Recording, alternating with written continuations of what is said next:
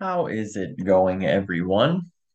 My name's James. I'm the pastor of the Freedom Moravian Church, and this is The Essentials.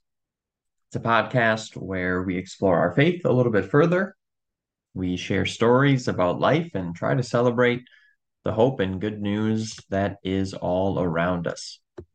For this episode, I have our lesson and our message from Sunday, September 10th. Our first reading came from the book of Exodus, chapter 12, verses 1 through 14. The Lord said to Moses and Aaron in the land of Egypt, "This month will be the first month. It will be the first month of the year for you. Tell the whole Israelite community, on the 10th day of this month, they must take a lamb from each household, a lamb per house. If a household is too small for a lamb, it should share one with a neighbor nearby. You should divide the lamb in proportion to the number of people who will be eating it. Your lamb should be a flawless year-old male. You may take it from the sheep or from the goats. You should keep close watch over it until the 14th day of this month. At twilight of that day, the whole Israelite community should slaughter their lambs. They should take some of the blood and smear it on the two doorposts and the beam over the door of the houses in which they are eating. That same night, they should eat the meat roasted over the fire. They should eat it along with the unleavened bread and bitter herbs. Don't eat any of it raw or boiled in water, but roast it over the fire with its head, legs, and internal organs. Don't let any of it remain until morning, and burn any of it left over in the morning. This is how you should eat it. You should be dressed with your sandals on your feet and your walking stick in your hand. You should eat the meal in a hurry. It is the Passover of the Lord. I'll pass through the land of Egypt that night, and I'll strike down every oldest child in the land of Egypt, both humans and animals. I'll impose judgments on all the gods of Egypt. I am the Lord. The blood will be your sign on the houses where you live. Whenever I see the blood, I'll pass over you. No plague will destroy you when I strike the land of Egypt. This day will be a day of remembering for you. You will observe it as a festival to the Lord. You will observe it in every generation as a regulation for all time." Here ends the reading of our word. So for this Sunday, we have just finished our cemetery walk, which is a gathering where we have people from church dress up and portray previous members who've gone by and who are buried in our cemetery. They kind of portray their life story and tell a little bit of the history of our church. And we invite the community in to learn more about Freedom Moravians who have gone in the past. So we had our cemetery walk. We were fresh off of that Saturday, and this was a communion Sunday. Just a little context for you to get you into this sermon, I guess. Now, for anyone who might have worked at the cemetery walk yesterday, I know your brains might be feeling kind of like mush this morning. Maybe you're running on fumes, but I'm curious and I want to see what you can come up with today because I have a number in mind and I would like to hear what it makes you think of.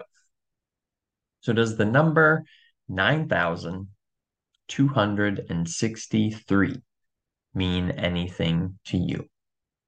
9,263. What could you possibly think of when you hear that totally random number? I would be impressed, maybe even a little bit spooked, if you actually knew why I have that number on my mind. Because as of today, Freedom Moravian has had give or take a few, but we've had 9,263 worship services since the congregation began. That is Sunday morning worship, and special services through Lent or for Christmas Eve. Almost 10,000 times, this community has gathered to connect with God together. And another number I have on my mind is 2,198. Any guesses as to why that number is on my mind this morning specifically? Well, Freedom Moravian has had Holy Communion roughly 2,198 times. Whether it's the grape juice or the wine, whether it's been bread or the styrofoam wafers that we use now, observing this tradition over the years has seen our community of faith come to Jesus' table almost 2,200 times. And traditions like that can be a funny thing. We don't often realize that a tradition is forming when it gets going for the first time. It might just be a good idea or a chance taken for the first time, and it sticks. When people tried a chili supper here at our church, I'm not sure they intended it for it to become a staple of each and every year. It can just kind of happen. And one of the rare occurrences of a tradition being started intentionally might be found kind of in two layers with our practice of communion. First, with the actual Passover itself, as the Lord says, this is something you're supposed to do and remember. But also, Jesus gives the instructions for communion that very first time, and he meant for it to continue as well. The disciples were to keep this thing going, to remember him by. And they started this new tradition during their period of remembrance. Because Jesus is with his disciples during the Passover celebration.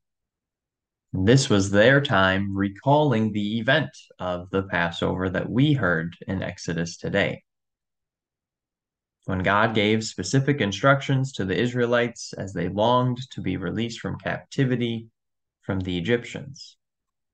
They were to smear the blood of a lamb over their doorposts, and in the night God would see this and then pass over their house to spare them. And this Passover festival was then held every year to remember the saving work from God.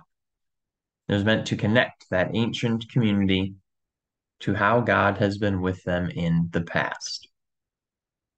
And as Jesus remembered that experience with his disciples, he gives them a new tradition, Holy Communion, that we continue today. And 2,000 years later, here we are about to approach the bread and the cup. But the risk in continuing a tradition for so long is that it could become a routine. We might partake in it without truly considering the depth and the meaning behind it. There's a risk that we're going through the motions. Because once a month, we hear these words from Jesus to be doing this practice, to continue this tradition in remembrance of him. With any tradition, though, we have to ask ourselves if we're simply maintaining a routine or if we genuinely understand the purpose each and every time we do it. Is it a habit, just something that we've always done? For us, nearly 2,200 times. Or does this Sunday truly bring us into the presence of Jesus? And this is when being a Moravian has an incredible benefit, at least for me as a pastor. Because in our church, the elements, the bread and the cup, are brought to you.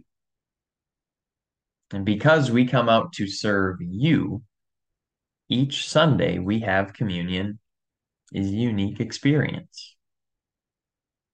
I notice as I go from pew to pew who has been brave and has switched seats for the first time in 6 months.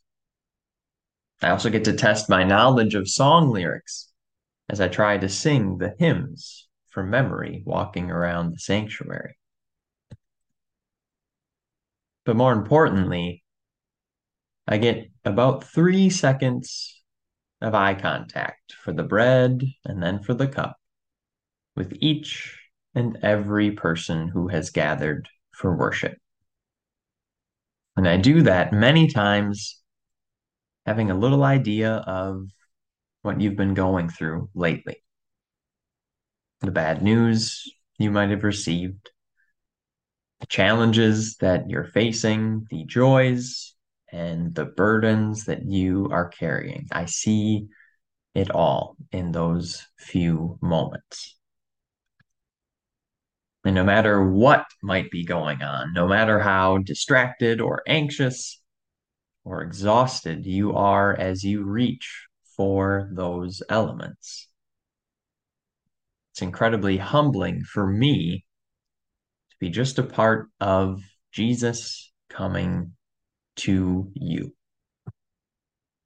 It is one of the most beautiful aspects of our faith, and it comes out so vividly in communion.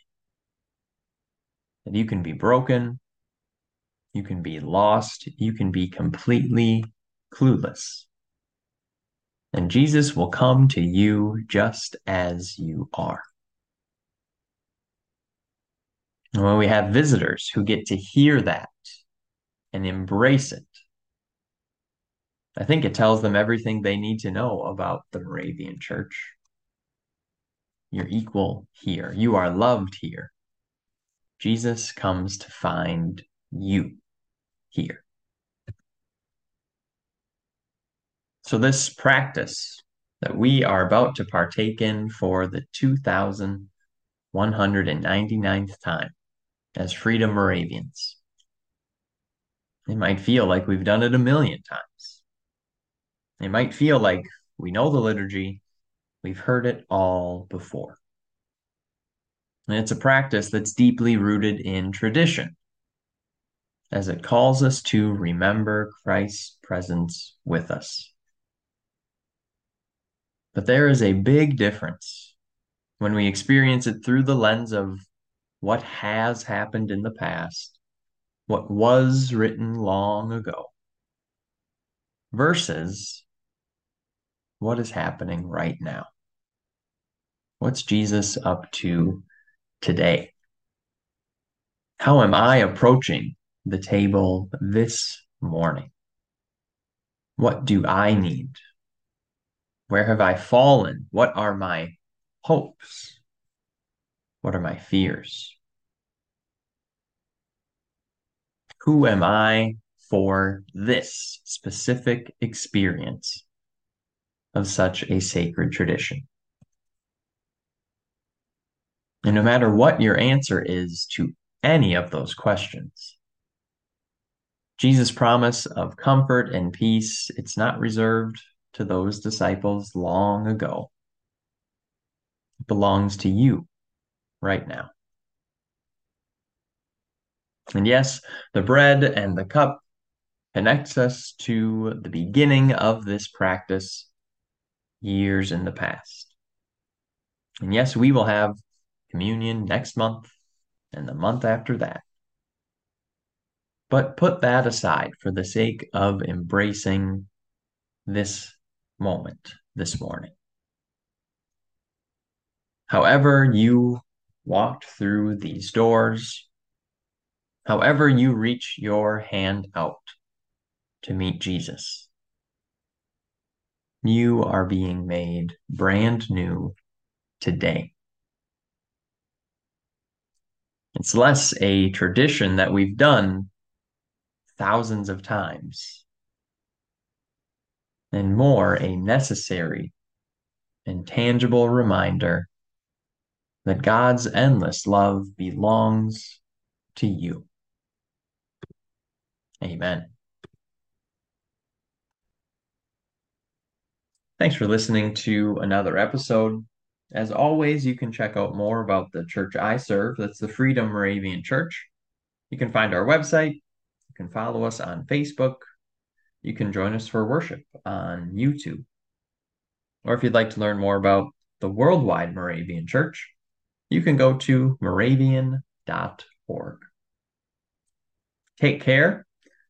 Be well. I'll catch you all next time.